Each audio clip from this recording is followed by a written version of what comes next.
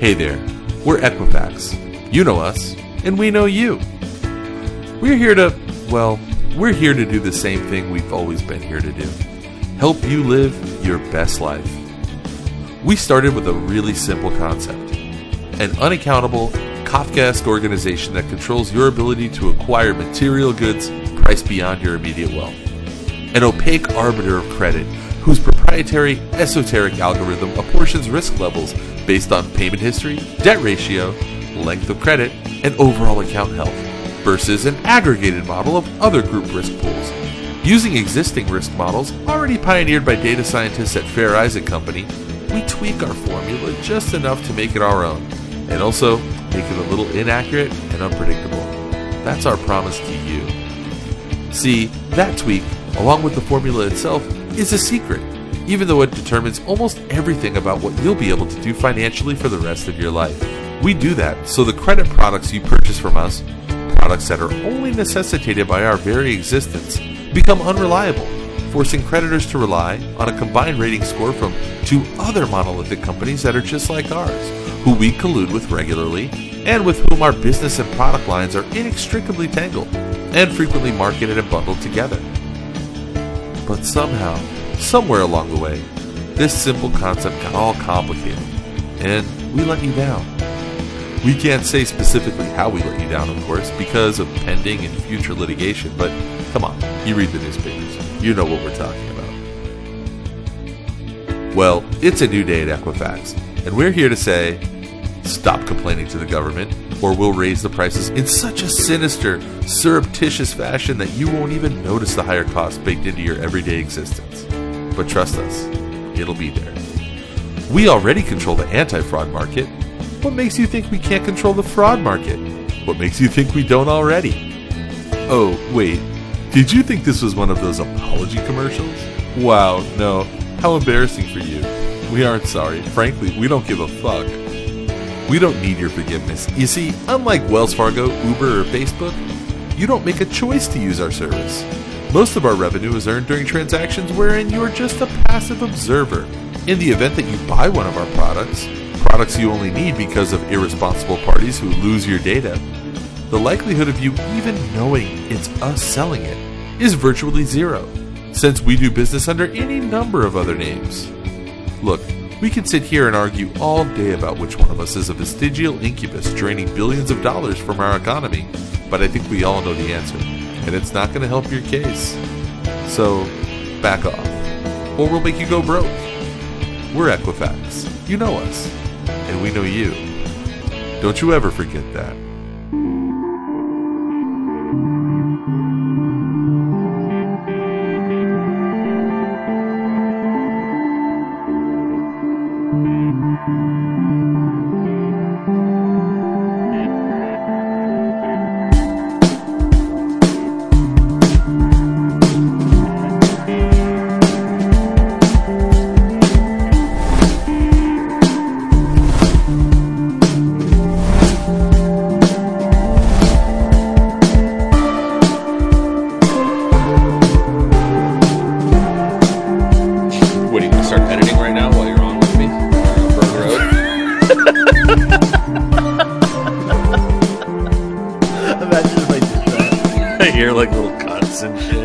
I hear my own voice coming back from like an hour ago. I'm like, what the fuck was that?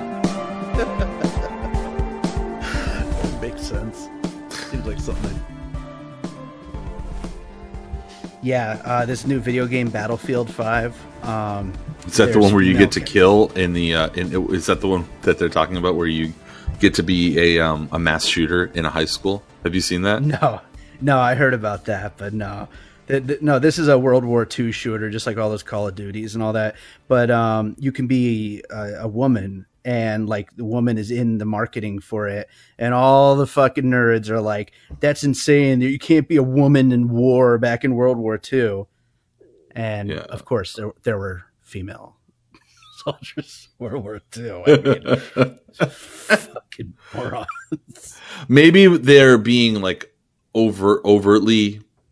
Which would not be, which I know would be very difficult to try to suspend your disbelief and think that maybe those kind of people who make those kind of objections might be being a little overly pedantic, and they might be like, well, technically they weren't in battle and they were not, class 1 operators in forward regime or, forward movements or anything like that. Or they weren't in the field of battle. I don't know. I can only imagine. Do you know?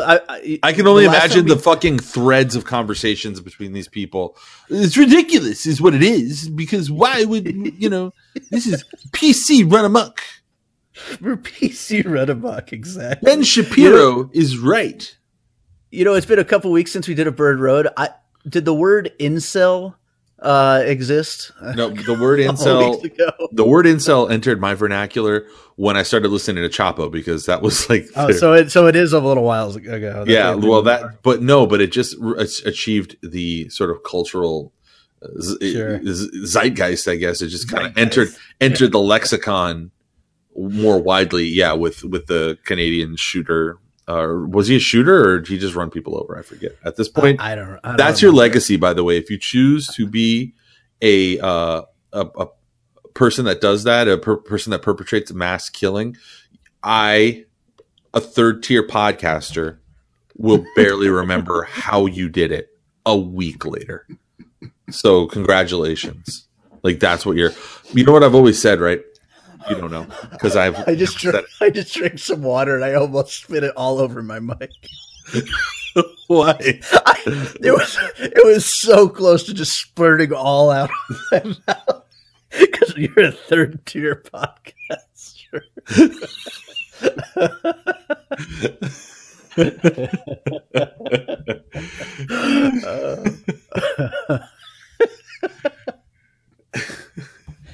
An obese hack.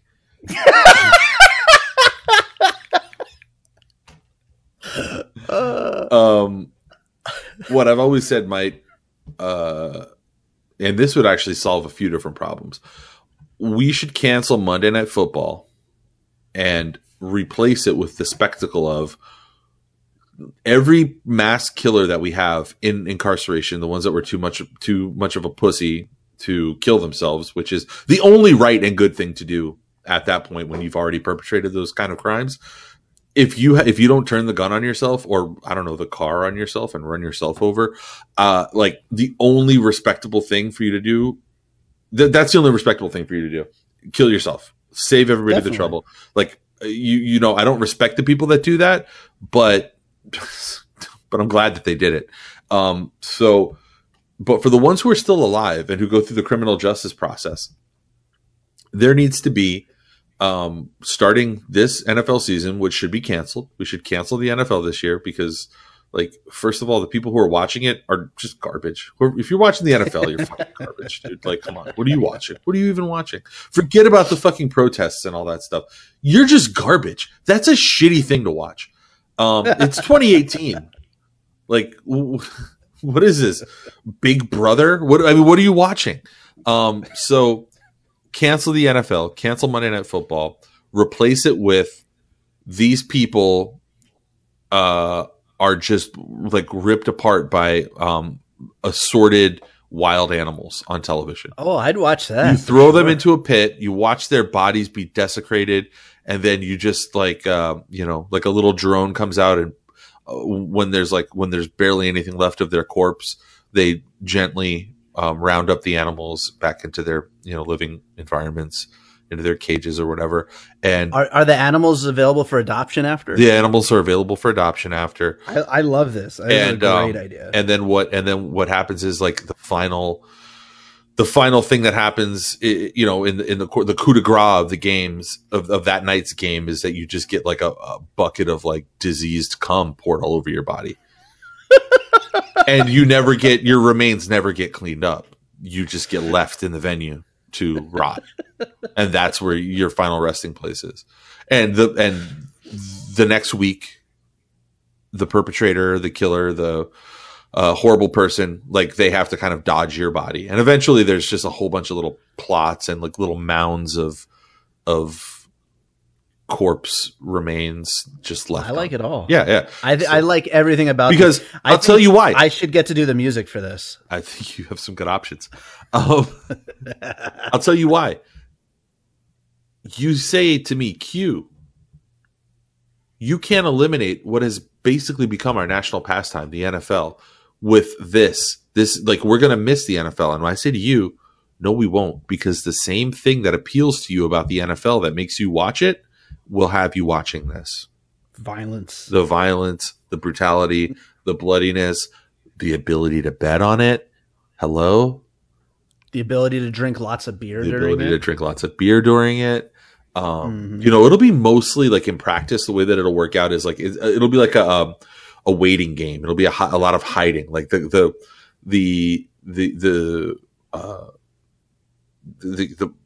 contestant. There you go. The contestant will spend a lot of their time, just like in the NFL. If you ever counted up how much time in an NFL game, a 60-minute NFL game, is actually action, 60-minute NFL game on the clock. It lasts in real time about 3.5 to 4 hours. But the amount of time of action where there's actually people running around and doing something is like less than 5 minutes. It's very small because like nothing happens. Well, that's because they're protesting the whole fucking They're protesting time, the whole time. Yeah. Well, they're getting gender reassignment surgery every minute. They always need timeouts to get woke.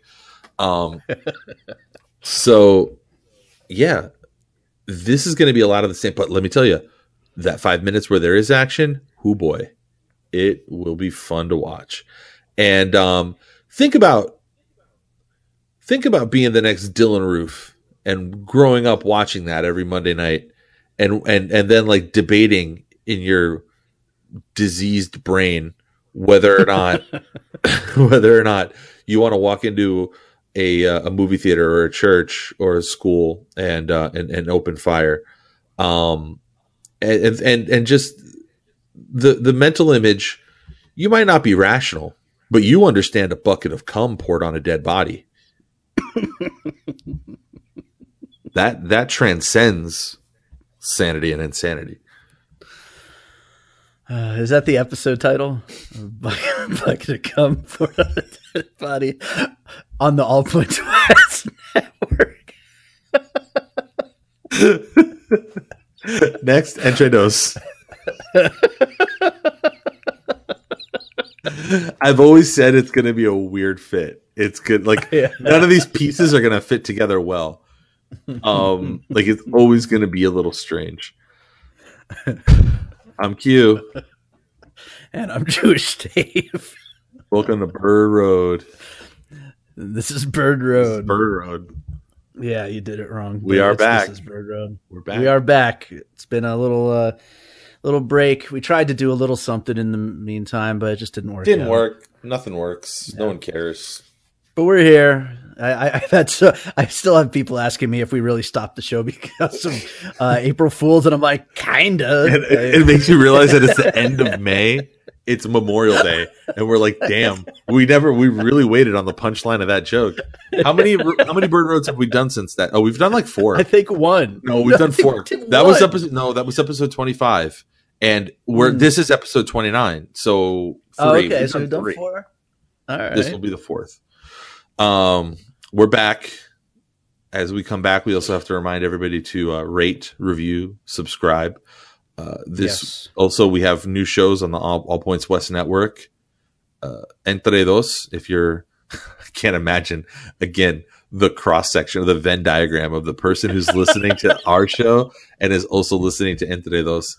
But if you are somebody who finds Bird Road entertaining, but also are a diligent parent who wants to raise your child in a bilingual, then subscribe to Entre Dos, where Monica and Paula do exactly that. Teach you, help other parents figure their way through the challenges of raising bilingual children in America. And then also our other podcast, Piecing It Together. Dave, what's going on in Piecing It Together this week? Piecing It Together. As if I don't know. We just launched our new website, piecingpod.com. So definitely check that out.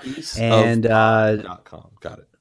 Piecingpod.com, you son of a bitch. Son of a pod dot bitch.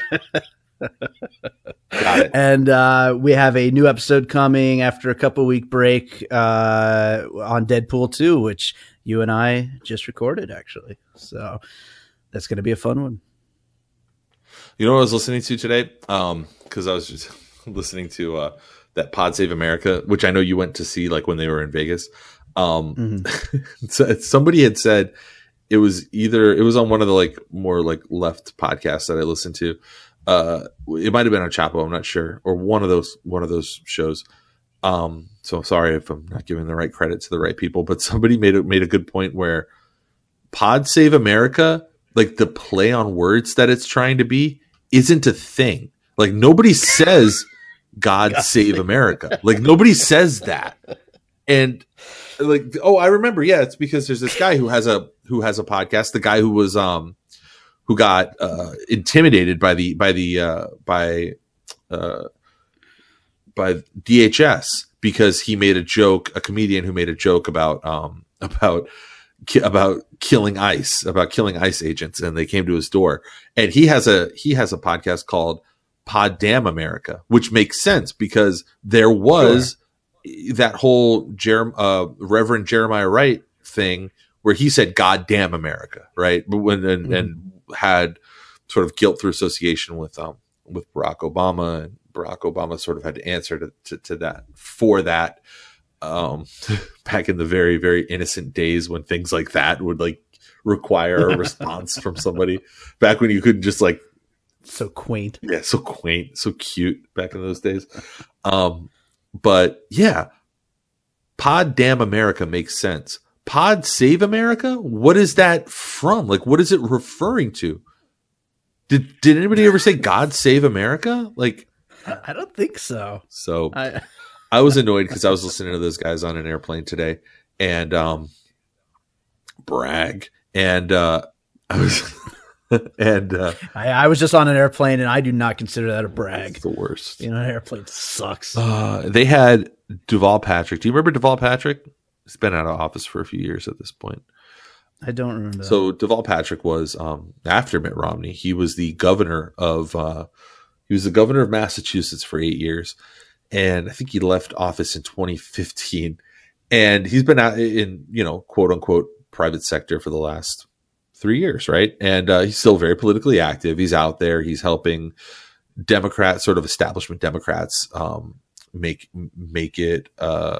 viable candidacies throughout the country. Right. And so I was wondering, like, what is it this guy does? And I thought I'd remembered there being some sort of like, some sort of controversy about what it is that he does. Cause he was this sort of, kind of a Cory Booker type. He's a black guy who, became the first black governor ever in our country, ever, which is an incredible, accomplishment. To do it in Massachusetts, where the biggest city is racist as fuck, is another is incredibly impressive, considering that Boston is basically just like Little Rock, Arkansas North. I mean, it's just a wildly like racist with an Irish accent. So the fact that he did that is incredible, right? He got a lot of attention. He was a proxy for Barack Obama in a lot of ways. Like he was one of those politicians who was very much aligned with him during the height of Obama's popularity. And before the bench on the Democratic side sort of started falling apart, he was one of those bright up and comer, like him. There were the Castro brothers from Texas who they said like, oh, these guys are going to be, this is like the next ascendant, generation of Democratic leaders who are going to be the firebrand progressives. Of course, they all turned out to be pretty bookish, centrist, establishment sucking type guys, right? And I looked it up, and yeah, sure enough, I noticed that they were doing backflips during this interview with him in front of thousands of Bostonians or Massachusetts, I don't know. Massachusetts, what's it to you? That's New York accent. And I was like, they're doing some real fucking verbal backflips during this interview to not say where he works. And it's because he's a managing director at Bain Capital. That's what he left the governorship to go do. And if we can't like be honest with ourselves about like what these people are and where they go and the myriad ways that they disappoint us after we put so much faith in them, and we just have them as guests on podcasts, like there's nothing wrong because they're going out there still saying all the right party things and doing all the right party stuff. I just don't know where you can bring the discourse from there. There's not really discourse. It's just like, here's a managing director of Bain Capital, and this is somebody who's masquerading as a progressive Democrat on a show of guys masquerading as progressive Democrats. Yeah, there's nowhere to go from there. Cool. Let's shut off the recording then. Call it a day. Wait, what?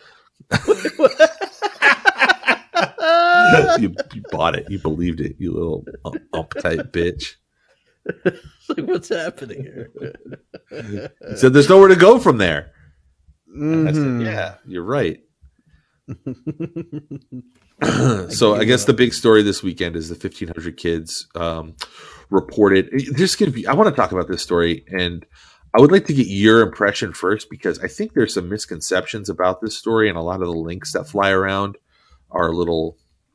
I don't know, it's a little convoluted, and I've done a little bit of. I was going to ask you about that, yeah, because I've noticed a lot of the links are making it seem like this is actually an old thing that just got popped back up. So here's what's going on. Okay. You know what? Let's do this. This might be a more interesting exercise. You and your limited news consumption that you engage in. Sure. What is your impression of what is going on right now?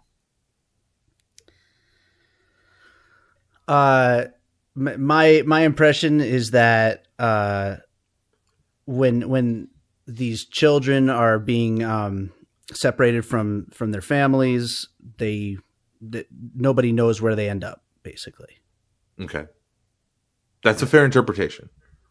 Mm-hmm. Based on and about 30 or 40 other permutations of that. Okay.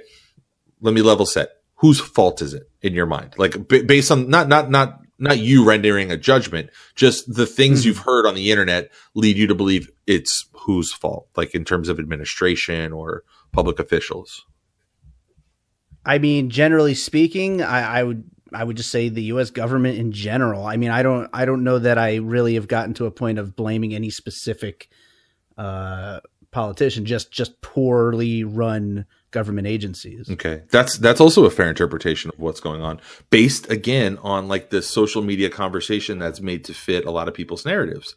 And this is one of those things where it's like, it's not fake news, but it's really confusing, I think. Okay. Right. So this is the general timeline, and I even might be wrong about some of this. So maybe there are things that I'm omitting. What I'm going to say is not incorrect, but maybe there's something that people might want to add in. You can send us email if you want. Fucking please don't. But Bird wrote. I'm sitting here. I'm piecing it together, trying so hard to get people to email. And you're like, please don't email us. The last thing I want is for these animals to send me emails. The like few hundred people that are listening to this podcast, not interested in hearing from them. They're too weird. By David Rosen at gmail.com. No, send it to. Oh no. Edit. So yeah, if you want, fuck it. Maybe I'll read it. Bird Road at allpointswest.net. But look, imagine if you got a bunch of spam right now and this isn't even online. It's just recording it. Just immediately you just start getting ads and shit. No, you know what started happening to me? Things that ever since I got my iPhone back. I got an iPhone back like a week and a half ago or something like that. And I'm getting served up ads based on verbal conversations that I'm having with people. I'm talking about a thing and not searching it. And that was something I saw somebody comment on the internet about that a few weeks back. And I was like, no fucking way. That can't be true. There's no way that that's happening. And got rid of my shitty Nokia phone, got an iPhone about a week and a half ago. Today, I'm getting ads for camping shit. We were having a conversation with my wife and with her brother about camping. and about going camping. That's the thing. People love to blame Google and Facebook. They love to point the finger at them. It's every tech company. Yeah, every they tech company. all are doing it, and that's the thing. Like, you can either just get rid of all your technology or just live with it, because it's seriously, it's every company. They're all doing it. So back to the topic, the 1,500 kid situation. So first of all, a little bit of context. Obama was not a good president on the topic of immigration. Actually, may very well have been the worst president in the history of this country on the topic of immigration. Far worse than his predecessors, far worse than his 2 and 3 Republican predecessors even. Ronald Reagan actually granted a pretty wide blanket of amnesty about halfway through his tenure. George W. Bush presided over the worsening of, like, it depends on how you think it's worse. Like, if you're like me and you think that illegal immigration, the answer should be a blanket amnesty that would immediately result in like a 10% jump in the GDP, which it would if we were to give all of these people unfettered citizenship, except for ones with criminal records, of course. Sure. It would bring out something like as many as 15 million people who are working and who are workers and who are completely unrepresented and underrepresented in the economy would be able to come out from the shadows and would be able to partake in normal society and not have to, live an existence of being preyed upon and having to hide. And for people who say that, oh, they're all criminals because they're all here illegally, fuck you. I don't know. I don't have a right. I could go into fuck you is the only answer to that. I could go into the procedural shit about how it's actually technically not a crime. It's an administrative infraction, which doesn't rise to the level of misdemeanor crimes. So technically, asshole, they're not criminals. But I don't think that while conservatives are really capable of having incredibly nuanced and detailed conversations about shit like what an assault weapon is and what an assault weapon isn't, and every single fucking detail about like which edge of their gun they like to jerk off on, they seem to be constitutionally incapable of having nuanced conversations about fucking anything else. So I'm not even going to go down that road because I'd just be wasting my fucking breath. And there's no conservatives listening to this show, and good, because not interested. But the fact of the matter is, if you're somebody like me and somebody who thinks that that immigrants should be more well protected, or that you believe in sort of that Keynesian type of economics that says the more people and the younger they are that you have in your economy, the better and stronger your economy will be, then then George W. Bush was great. He was good because he let a whole bunch of immigrants in. It helped. It was for terrible reasons, of course, political, and also for the reasons that for the fact that business wanted it. Businesses wanted the cheap supply of labor, which are fucked up, bad reasons. But sure, it is what it is. Barack Obama, however, was the deporter in chief. He deported more immigrants than any president ever, and also treated them pretty badly. I mean, they weren't given rooms at the DoubleTree or something like that. They were put in horrible conditions. Children who were unaccompanied minors, as the phrasing of it is used, and people sort of become refamiliarizing themselves with that word right now, were left at the border, who were picked up at the border, were put in cages. Pictures that came out in 2014 showed these horrible living conditions that they were in. And also in 2016, there was a New York Times article that detailed not a handful, but more than a handful, 2 handfuls, like 10 to 12 kids, I think, that were for sure lost or handed over to human traffickers. And it was for sure that happened. 10 to 12 kids. I think 12. I forget off the top of my head. I was reading the article the other day. I shared it on Facebook. So a lot of people were resharing that article And the article that from 2016 that went over the terrible treatment of these unaccompanied minors, kids whose parents maybe were in Nicaragua or Honduras or Guatemala and sent their kids north because of some existential threat there, or something bad was going to happen to them.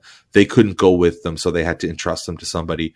They sent them up there, and they were caught at the border or near the border, right? Fast forward to this time last year, I think it was summer of last year, July of 2017, when Jeff Sessions, Attorney General under Donald Trump, decided that or made the proclamation that, okay, from now on, we are going to separate, as a deterrent, separate children from their families, from their parents when they get here. Not unaccompanied kids, not kids who show up unaccompanied because they've already been separated, but kids who show up with their family unit intact, get caught crossing the border, or get caught after they've crossed the border, in being undocumented here in the States. When that happens, we will be separating them, right? As a matter of policy, as a deterrent for other families or other people who are considering doing it, right? It's horrible. It's brutal. But we don't give a fuck. Like, they're not really, like, the way they feel about it doesn't really matter to us, because that's what it is. And, right.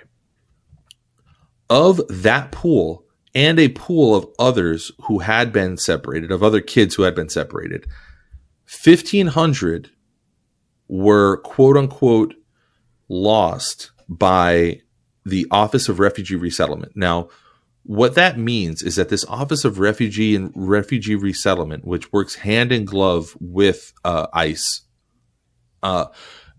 what that means is that they, at one point or another, handed those kids to somebody. It could be somebody who was their parent, somebody who's a relative, or somebody who's a proxy for a relative, basically somebody who knows the kid well enough, right? They placed all of these kids. Think of it as like the kind of way that like a probation officer or an outtake officer at a jail would place a prisoner and get their last known address, or their next known address, right? If you leave prison after serving a term, or leave jail after being in jail for a period of time, awaiting charges or awaiting a court date or whatever, they're going to ask you, where are you going right now? Like, you're not just walking out onto the streets. They want to know what address you're going to.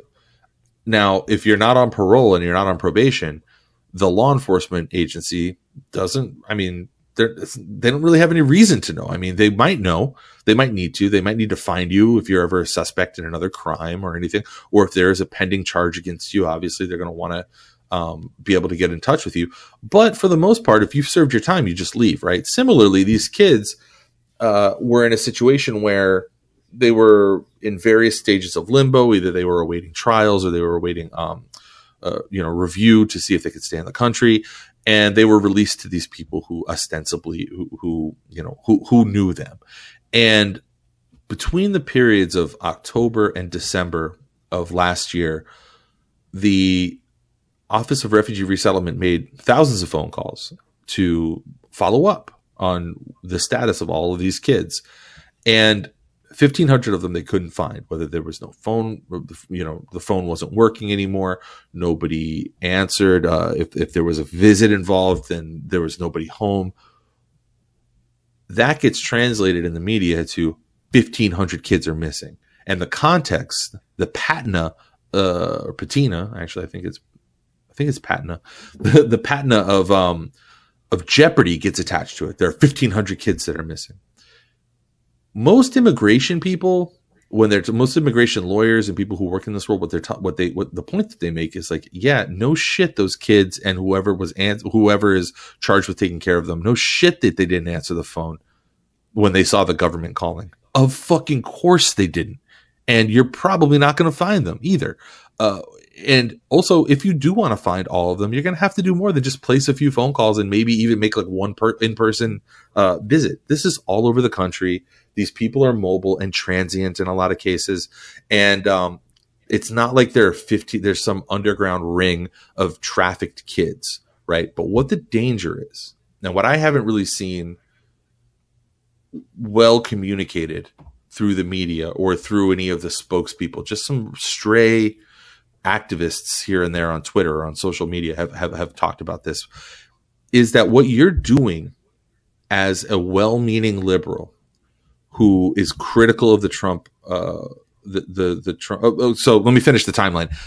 All this information of what happened last winter and fall, these 1,500 kids being missing, came out in testimony, in earlier this month in May. So, okay, now you're caught up. That's the things that happened.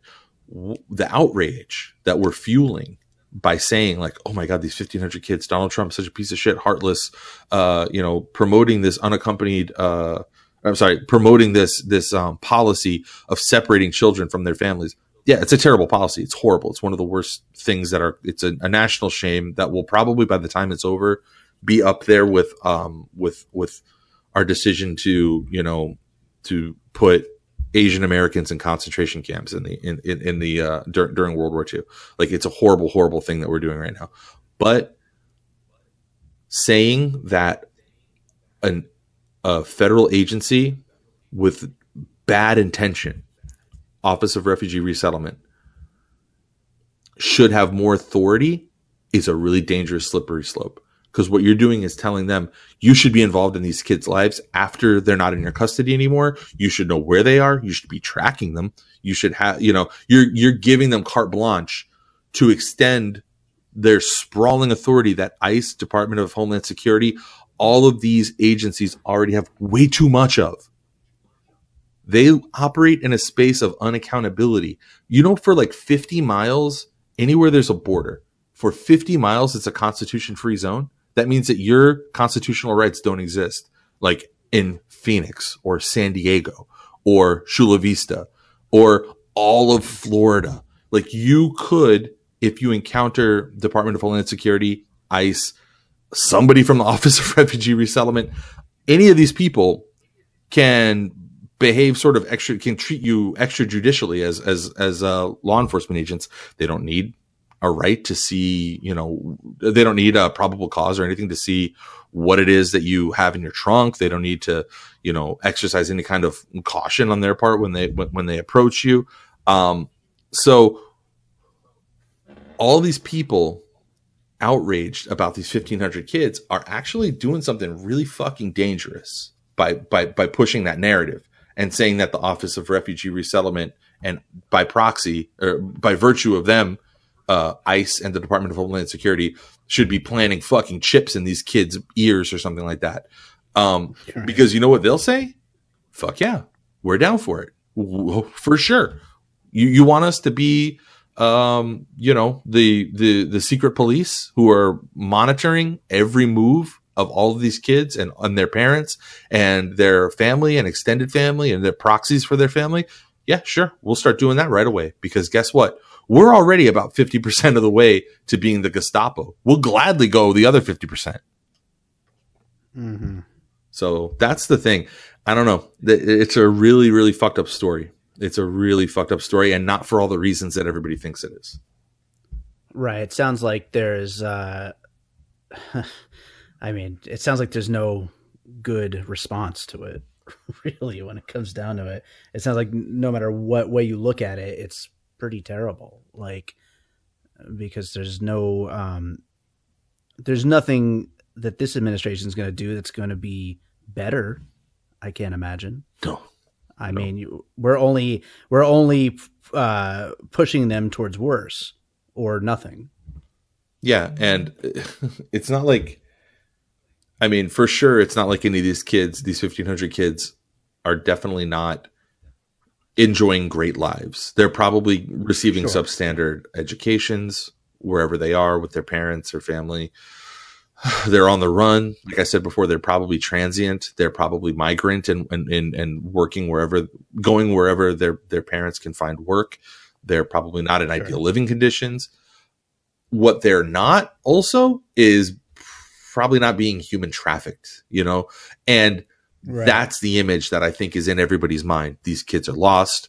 This administration that I already hate, and, personified by the president, who's just a goddamn incubus, and his attorney general, who's a sycophantic piece of shit. You know, I'm ready to hate anything that they do, and I'm ready to hate any headlines that come out about this without giving it some real thought or listening to people who work in that arena.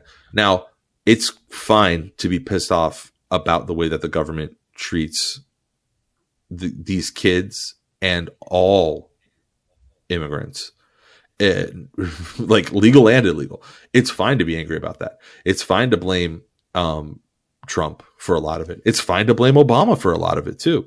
He was not lost in his like shine of his legacy. 2 years into Donald Trump is a lot of the bad shit that Obama did. Because I think that we shouldn't forget about that stuff, because that's the shit that lets this stuff happen. Yeah, so that story's been on my mind. I wanted to before we get into our shit, I wanted to talk about a little bit of fucking politics. Yeah. Sure. Well, no, and also just one other thing. I think the way that you started that whole story there with asking me about what I know about it. Kind of leads back into something that we've brought up many times before on this show, is the way that news is making its way around nowadays, with social media and only reading headlines and stuff like that, which, we're all guilty of it to some degree, but yeah, I mean, the information that's out there, it's not always what's in that, that Facebook share. It's just not enough. So, what do we got in the B block, Dave?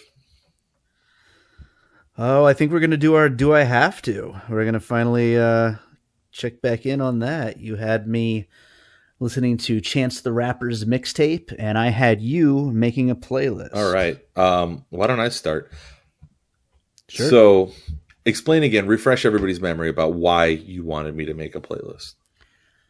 So yeah, a while back on this show, Q made a comment or a joke about how it's so ridiculous, the idea that people make playlists, which I found ridiculous because I was like basically just getting ready to talk about how playlists are about to become a major part of my strategy as a music composer. And what's happening over there? Do you hear it? Do you hear the music? Yeah. This is my playlist. Yeah, I remember this track. This is good. Because I did listen to it, but we'll get into that in a minute. But yeah, so with my new album and everything, I was planning on making playlists a big part of it. And playlists really are what's driving the music industry right now. The only people who are actually making money in the music industry off of songs and albums I'm talking about are because of playlists. So I wanted Q to make a playlist. It didn't matter what the theme was. The only rules I said was no more than 2 or 3 songs by any one artist. And he has to make sure he includes at least 1 or 2 of my songs. But yeah, I set him out to make a playlist. Okay. And I did it.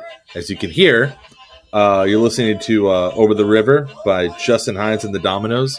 It's like an old school first wave ska song that's always been one of my favorite songs forever, from like original Jamaican like 1960s ska music, which sounds different than like, I don't know, Real Big Fish or Less Than Jake or anything that you might listen to at Warped Tour, which I also love. But I thought this was really interesting. This was a lot of fun to do, and there's a part of me that feels self-conscious a little bit when I start doing these playlist things, where I think, like, I guess in this age of social media, there's like no space for self-consciousness, but or real self-reflection, or why am I doing this? Who's going to care about what it is that I'm doing?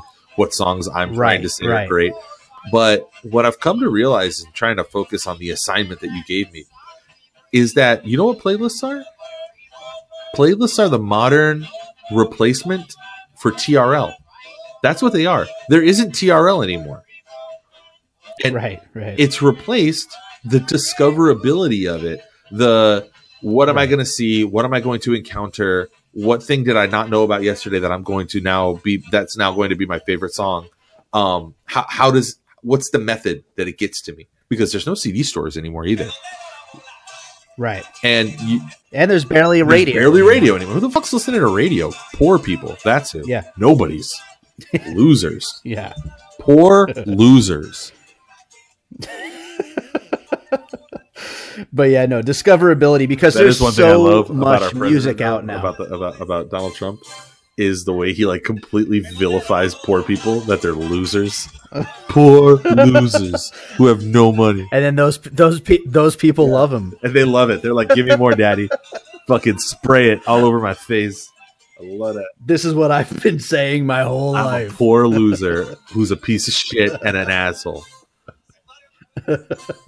MAGA, bitch. So yeah, I think it was really interesting. It was a lot of fun to do. And what I don't understand though is how you become somebody whose playlist matters. Like somebody who's like is it just a lottery, like going viral, like where maybe you hit send on a tweet that's particularly funny and insightful and it gets 10,000 retweets and you're just like, oh well, I guess that went viral, and it happens maybe once a year or something like that.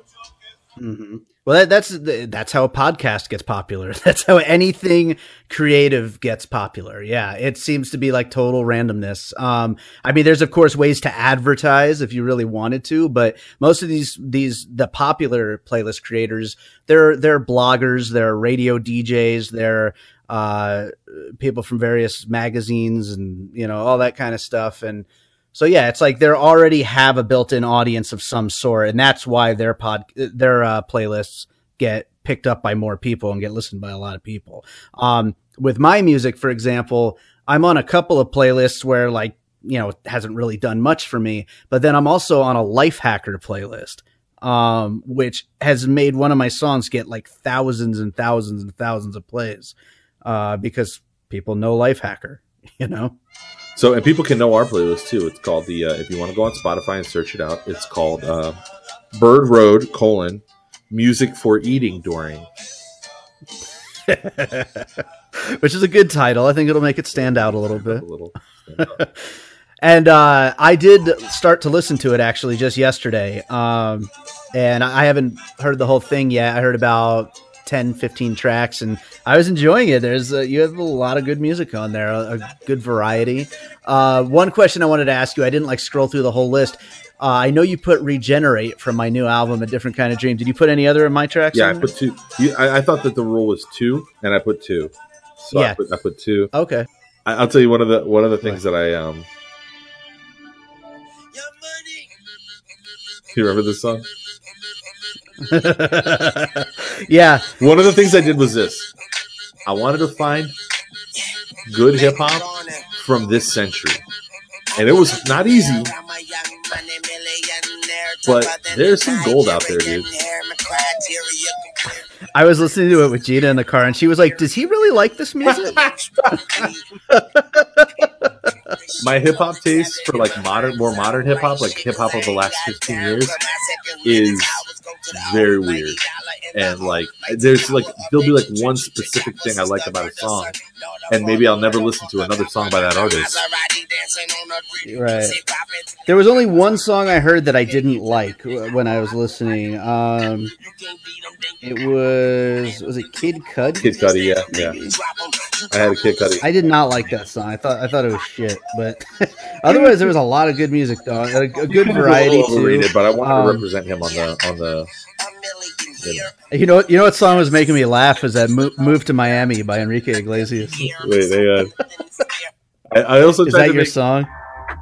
Yeah, I also tried to make it representative of Miami. I tried to make this a Bird Road playlist where it's like, she gonna make you move to Miami. Yeah, like a gypsy. Bad song, but it's too good. It's catchy. Oh yeah, shit, though. I mean, it's make you want to move to Miami, which is hilarious because I met my wife and she made me want to move to Miami, and I did. There you go. So this is actually our song, sweetie. This is our song. She got that ass. She's gonna love this part. Oh man, yeah, there's some good stuff out here though. I'm looking forward to listening to more of it. Definitely. Yeah. Oh, there it is. Lights in the Sky was the other one of my songs you put on there. Cool. Very cool. Yeah, give it a listen. It's all good. Everybody out there, if you want to hear a Yep. good mix of like kind of rock, R&B, hip hop, a lot of rap, just generally great music by somebody who really knows what he's talking about. He's a really smart person. There you go. Very cool. I've always said Q has pretty good taste in music. The Kills, have the Kills in here. The Clash, Rancid. 2 songs by the Mountain Goats. 2 songs by Jewish Dave. There's definitely a Trick Daddy You got to song. listen to David Rosen, Echoes in the Dark, and a different kind of Wet Dream. That's right. Babyface. I got Babyface up in there. All right, that's cool. The LCD Sound System Sound track. System.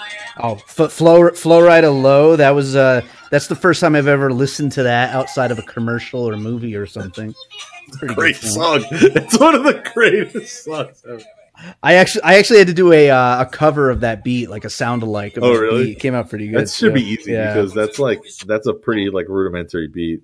Like, Oh, I know, but you'd be surprised though. Sometimes making the really simple stuff makes it kind of difficult yeah.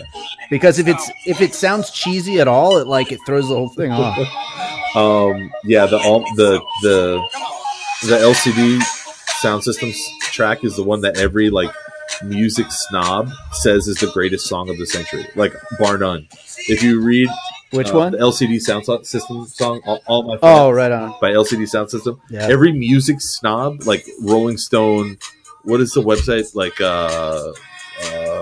Pitchfork, yeah, like all those people, like they say that that's the best song of the century. But I think that that's more about their shared cultural experiences and like, you know, what they find resonant to them as they begin to age into their 40s and shit like that. That's Sure. so it's pretty good though. But yeah, and then on your playlist was a song from the album that you made me listen to. For Do I Have to? Not album though, mixtape. Yep.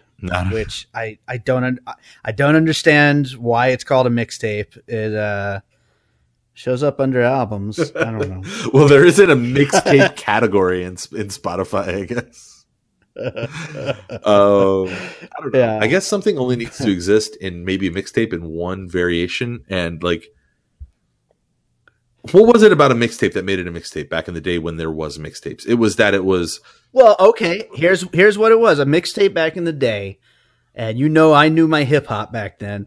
It was 2 things. It was songs you couldn't get yet from these rap artists and groups, and it was a popular DJ scratching and yelling shit on top. A collaboration That's what a mixtape was. Collaboration. Yeah, absolutely.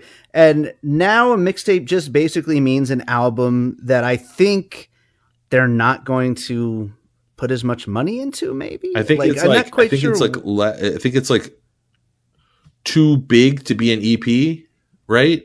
And then too small to be an album. Maybe Like in that case, like a different kind of tracks, dream is a like mixtape. 9 tracks. Like 9 tracks is a mixtape.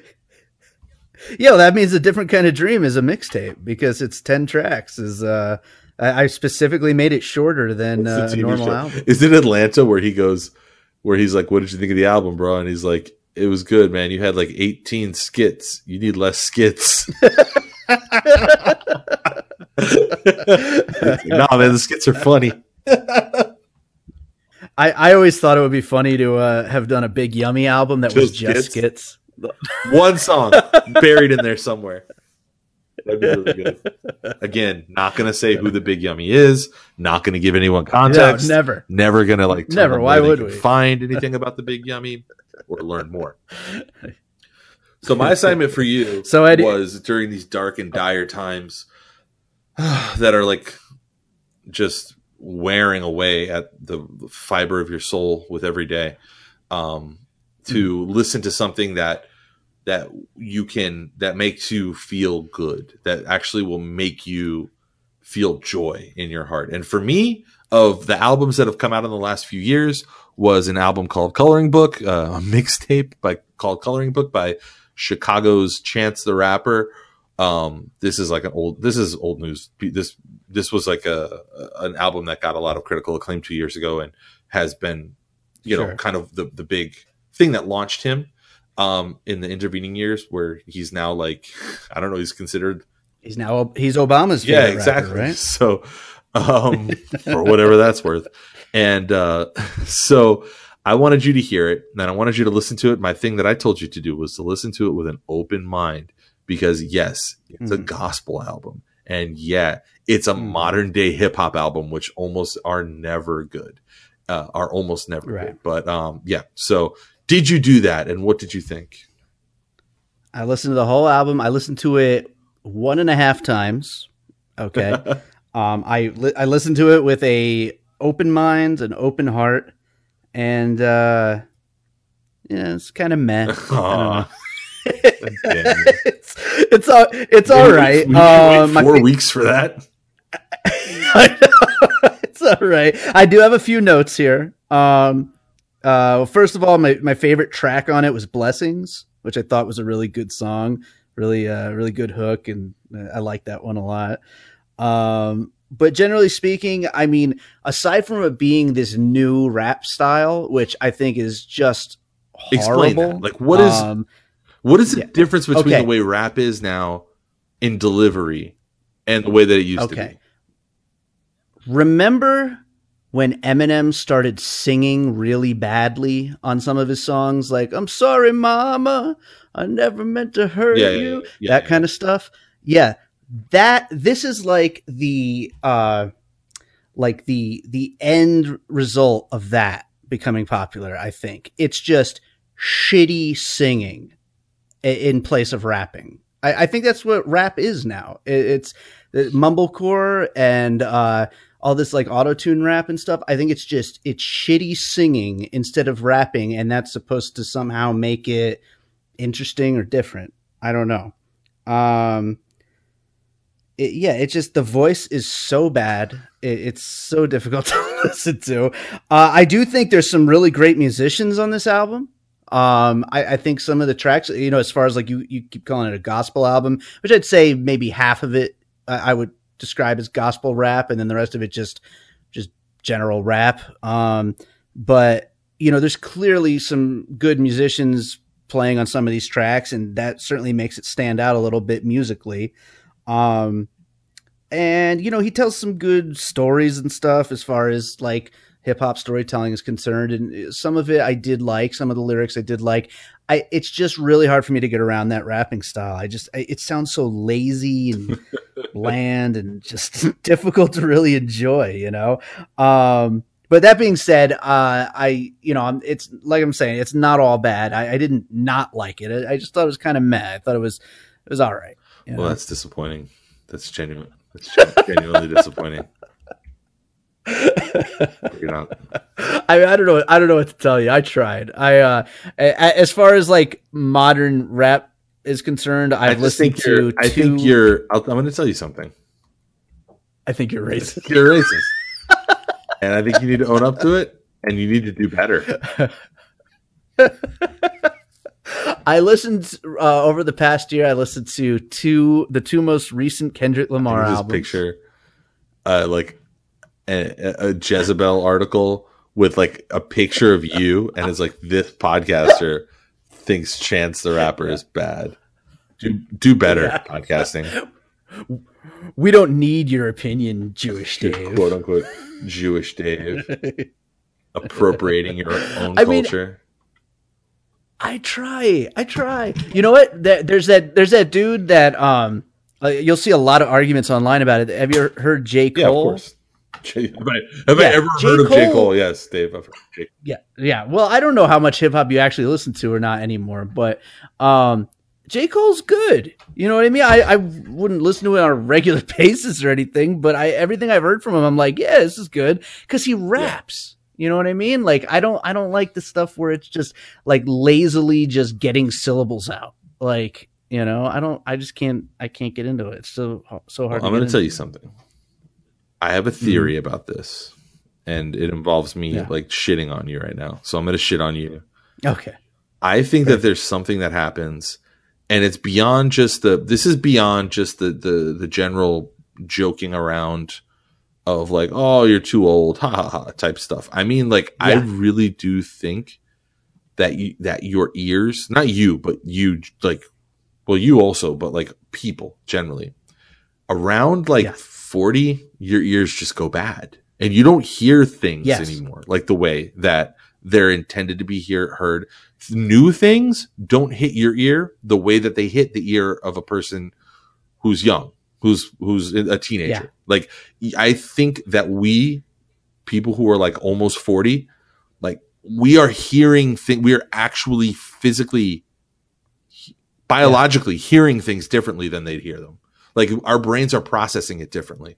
And maybe it's the context of the shit that we heard when we were that age that's like forcing any kind of music that is sort of adjacent to that to hold itself up to that standard, where it's like, okay, well, this feels like it's trying to be this thing that I know, but I like that thing that I know. This is different. I don't like that. Maybe it's that. Maybe our ears just start to suck. I don't know.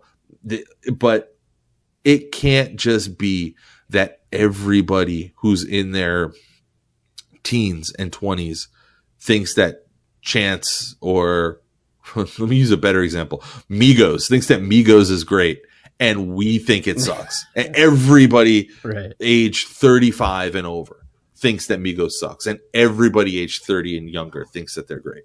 There has to be a reason. It can't just be the shared experience of being that age, because it's white kids too. And what fucking shared experience do they have about the life that Migos is living? What shared experience did we have about the life that Wu-Tang was living? Like, we didn't have anything in common with them. Like, even me growing up broke, I was still like semi-middle class. I was not growing up in, fucking Marcy Projects or anything like that. I mean, come on. And our experiences did not line up with that, but they were just contemporary. They were just contemporaneous. Yeah. So I think what you're saying, is absolutely correct, by the way. But I also think there's a couple other factors involved. Like, first of all, like, when I listened to the Kendrick Lamar album, like, I could definitely, as much as I didn't really love it, like, from a rapping standpoint, from a music standpoint, I did think lyrically it was really good. You know what I mean? I think there's a difference between someone making points and telling stories versus, just something about a girl's ass. You know what I mean? Like, there's something, where I think anybody of any age can still recognize a good story in a song. But then another thing I was going to say, and this also might be kind of reductive, but I think a lot of what's popular nowadays, this is going to sound weird, but when you're high on something, whether it's weed or pills or something, weed or pills, I think it's I think it feels good going in your ear. Well, and I mean, like in an ASMR type of way, like vibrations, like it feels good. Yeah. Yes. Because I do recognize that, because the only thing I do is smoking weed, and like just like an old white guy, but like, you do notice that you tend to feel the music a little bit differently when you're high. And so I think these kids are just on these fucking combinations of like, here I am sounding like an old guy, but combination of pills and whatever the fuck it is that they do nowadays. And I think it makes that music just work so much. I think trap music especially is like, it's got those really slowed down beats and like the real ringing synth sounds and stuff. I think that stuff just coming into your ear while you're just fucking out of your mind, it's like, I think it just feels good. Back, so I think that's why they like going that. Back to when we were like teenagers, going with fake IDs into clubs and shit like that. Even back then, in like the early 2000s or the late 90s, I thought the same thing about techno music. I was like, every single person in here is either pretending that they like this or they're on drugs and they're tweaking right now, or they're fucking spun out of their mind. And that's why they're like enjoying this. There's just no way empirically that this is fun to listen to. And, so just to be clear, the takeaway from this is Jewish Dave thinks all young people are on drugs because their music is bad. There you go. I think that's a fair statement. And I think maybe I need to do more drugs while I'm making my next album. There were a lot of concerts that you took me to where I had to get really fucked up beforehand on Yeah, things. I've always way harder than weed to go sit through those concerts. And I would pound a whole bunch of different things into all types of orifices of my body to go listen to Jet or something like play. Oh God, well, that wasn't my idea. That was my job to be there. Modest Mouse. I never really liked Modest Mouse that much. I just pretended to for the job. That was like the big Modest Mouse is like the rock equivalent of Chance the Rapper. It's just fucking whiny shit. They both would be so happy to hear that. I know, right? They both think that's so cool. I think it's so cool that someone said that about them. Holy shit, I sound like Modest Mouse. Holy shit, I sound like Chance the Rapper.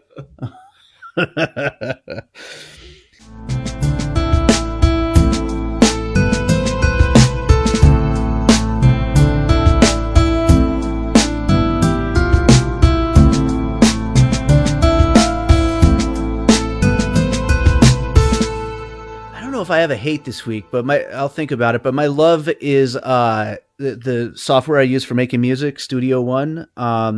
They just came out with the new version 4, and I haven't installed it yet, but I did purchase the upgrade, and I cannot wait to try it because some of the features are just insanely cool, and I think I'm just really excited to get back to music, like to making some new music. And now that I have my new album out, and now that this new version of the software is out, because some of the stuff I think it's going to help with like enhancing what I do, I think is going to be really exciting. So Studio One version 4, that's my love of the week. For me, my love of the week is a book that I'm reading called Generation of Sociopaths. Oh yeah, you were How telling the me Baby about Boomers Betrayed America by Bruce Cannon Gibney, who is a sort of a funder type guy, like a venture capitalist type dude. Young guy by the look of it. He looks like he's about like maybe my age, which, you know, for that world to be like under 40 and to be cutting checks for $1 billion is, you know, pretty successful, I would guess. But he was involved in the in PayPal and with PayPal's big deal, and so he made a lot of money on that, I guess. But he's also, I guess, a data scientist or somebody who is like one of these really data focused guys. He doesn't come out and say during the course of this book what his politics are, but if you listen to it, he's got a lot of socialist tendencies, or more just like one of these sort of empiricists who just sees things for what they are. And as a result of that, things, you know, it ends up kind of espousing these socialistic positions or viewpoints, because he just sees the state of the country and how we got there. And, you know, he's a pretty smart guy. Obviously, this book was written with a pretty heavy bias built into it. But let me tell you, man, it makes a really good fucking case. And it's funny because this goes back to that whole generational warfare thing where it's like, oh, well, it's easy to just blame. You know, you hate it when when millennials are getting blamed, right, for everything, and people are talking, and the retorts are always like, well, look at what they've been left. And, you know, when you complain about shit like, I don't know, like them not moving out of their parents' house, which is the most fucking trite and like at this point also inaccurate criticisms of them, or them not buying houses, which is like a more accurate criticism. But is it a criticism? Like, why the fuck would anybody buy a house if they lived through 2009 and 2010? Like, why would anybody do that? Yeah. You know, so if you're a thinking person, like you have this aversion to generational warfare, blaming wide sects of people, because it could easily be done to you. Oh, look at the apathy of the Gen X generation, you know, which is, I guess, technically us, even though we're kind of in the middle. You're basically a millennial. Like you, I think technically you, what do you call it? Says, Nielsen says that millennial, which is like really what matters. Nielsen, it doesn't matter what like social science says, but Nielsen, who controls all the marketing in the world, says that people starting in 1982, that would be you, who were born in 82. Um, No, I was born in oh, 1980. you were born in 80? I thought you were born in 82. Aren't you 2 years younger than me? No. Yeah. But I was born in 79. I don't know. Whatever. So the You were born at the beginning of the year. I was born at the end of the year. that's So that's right. Yeah, you were born. So Yeah. like we're like a year and 10 months apart. This is compelling Right. radio right now. So this guy makes a really fucking good point.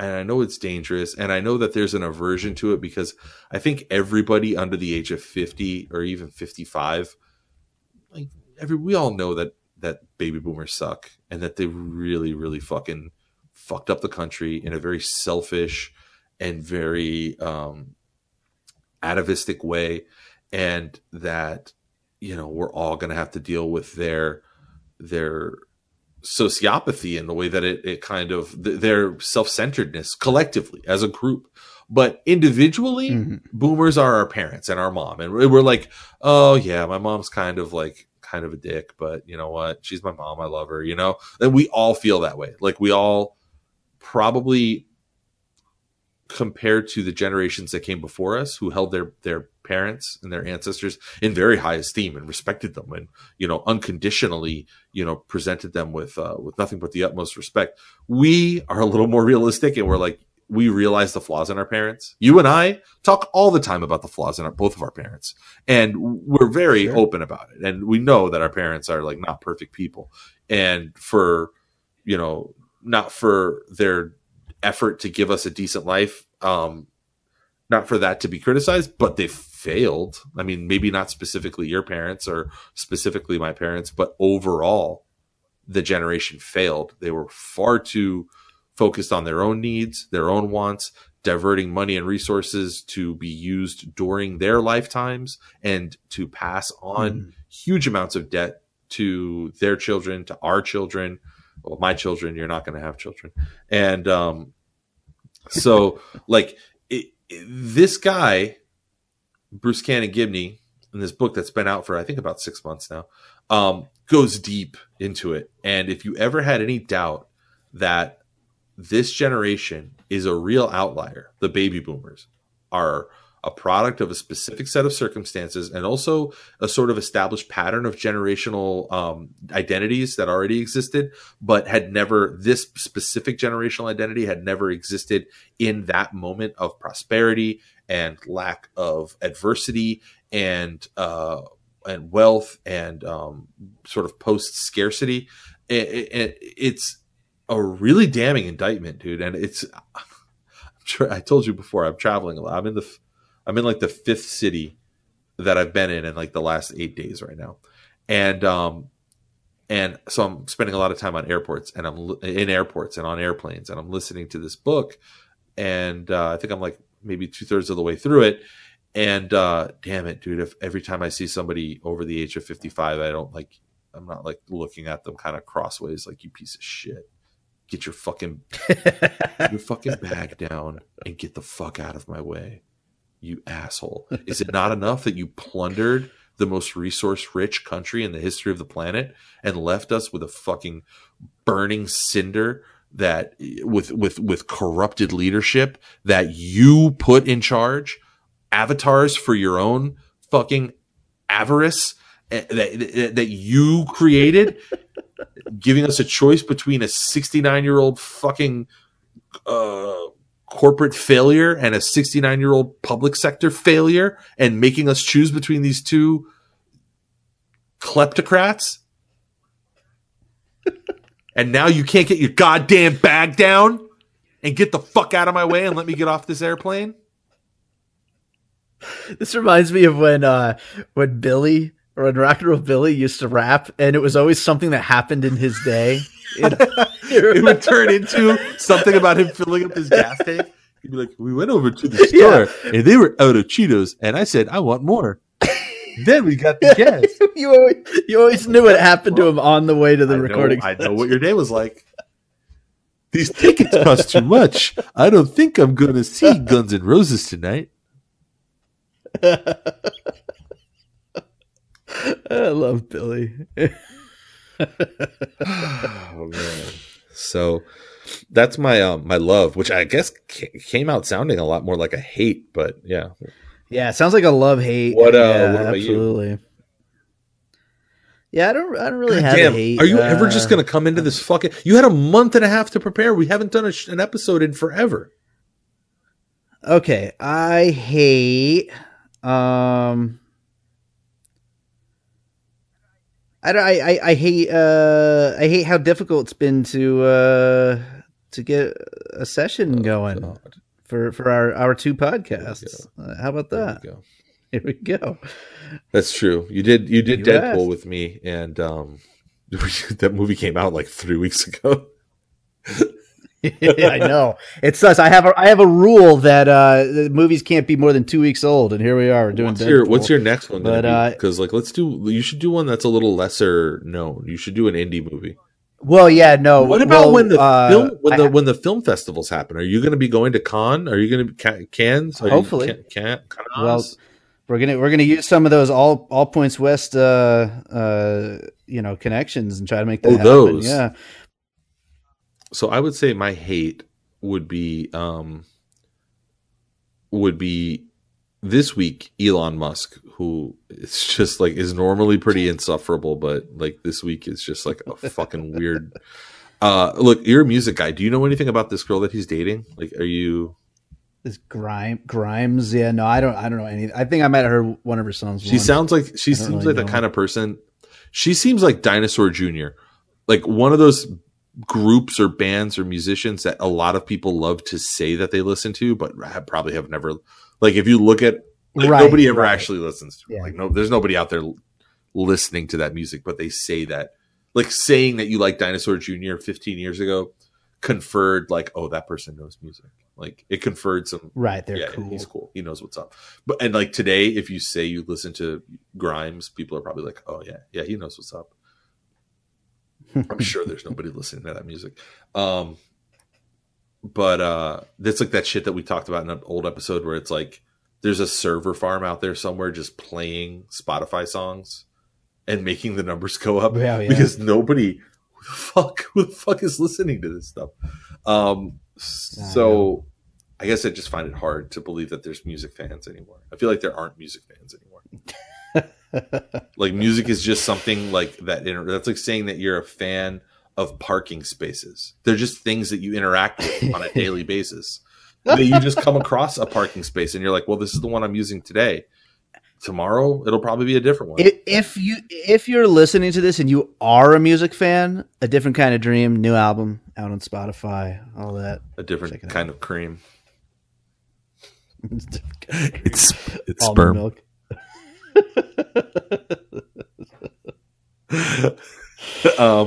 Okay, so Elon Musk was the subject of an article that called into question his labor practices with Tesla, where it seems like there's a movement. It's hard to know really, but it seems like there's a movement to unionize Tesla, which is probably partially backed by the United Auto Workers and other pro labor groups. And great, there should be, like, I would imagine that working at Tesla is probably just like working at Amazon. It's probably like a real hellish existence with this sheen of cool techiness on top of it that makes you forget that you're wearing a diaper because you're not allowed to take a break. And so I imagine that's probably what Tesla's like. I don't know. I'll just slander. I just slander them without knowing. I don't care. I really don't care. You know what? I know for a fact that it's a gulag. How about that? So his response, because Elon Musk is fucking super online. He's a person who exists like completely on the internet and specifically on Twitter, which is I can respect. He called for, first of all, he started using the whole fake news saw, right? He started using that whole construct, whatever the fuck that even is anymore, calling things fake news just because like you don't like them. But not challenging the veracity one way or another, not really pointing to any facts or answering to the substance of the accusations, just calling it fake news and saying good things about his company.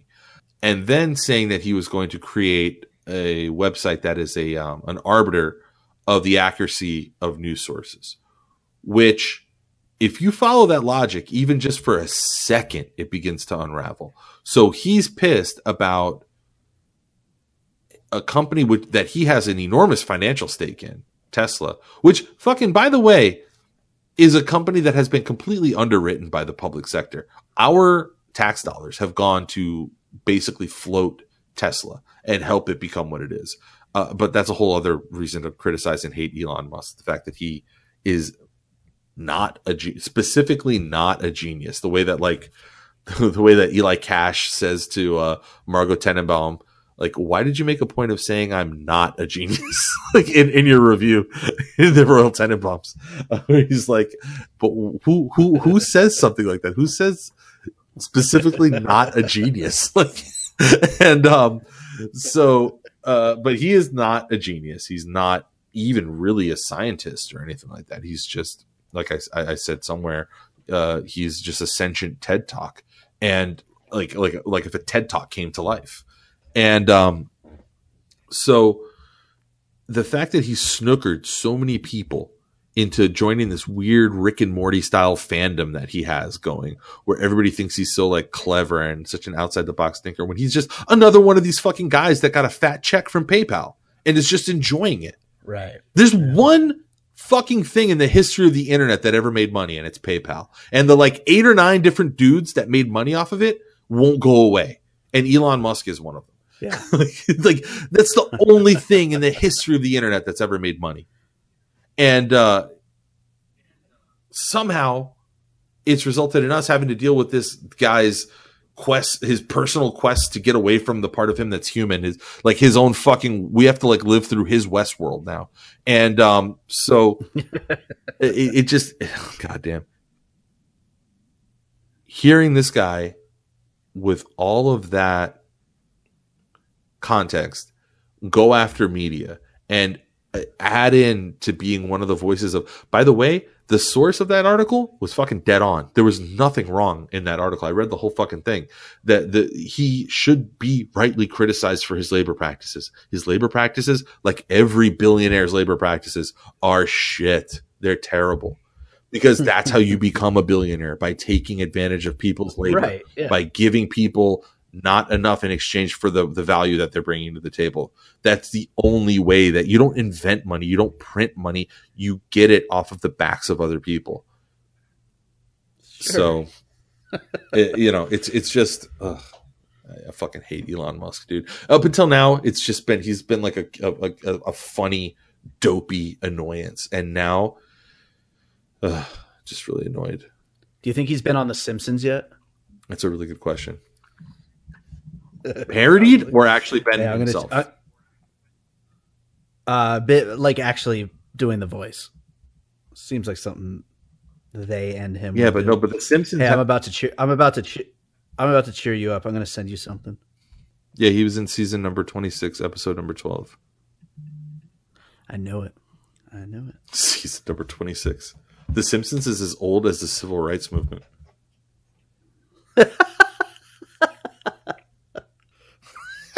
What is this? I don't know. Someone just posted it. This is what you're doing while I'm like going through my hate. I'll post it as that image. That'll be the image for the episode. You should.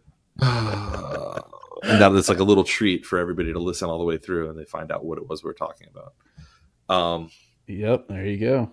All right. What do we got to say now, Dave? What are we going to say in closing? I don't even remember how to do this. We're so out of practice.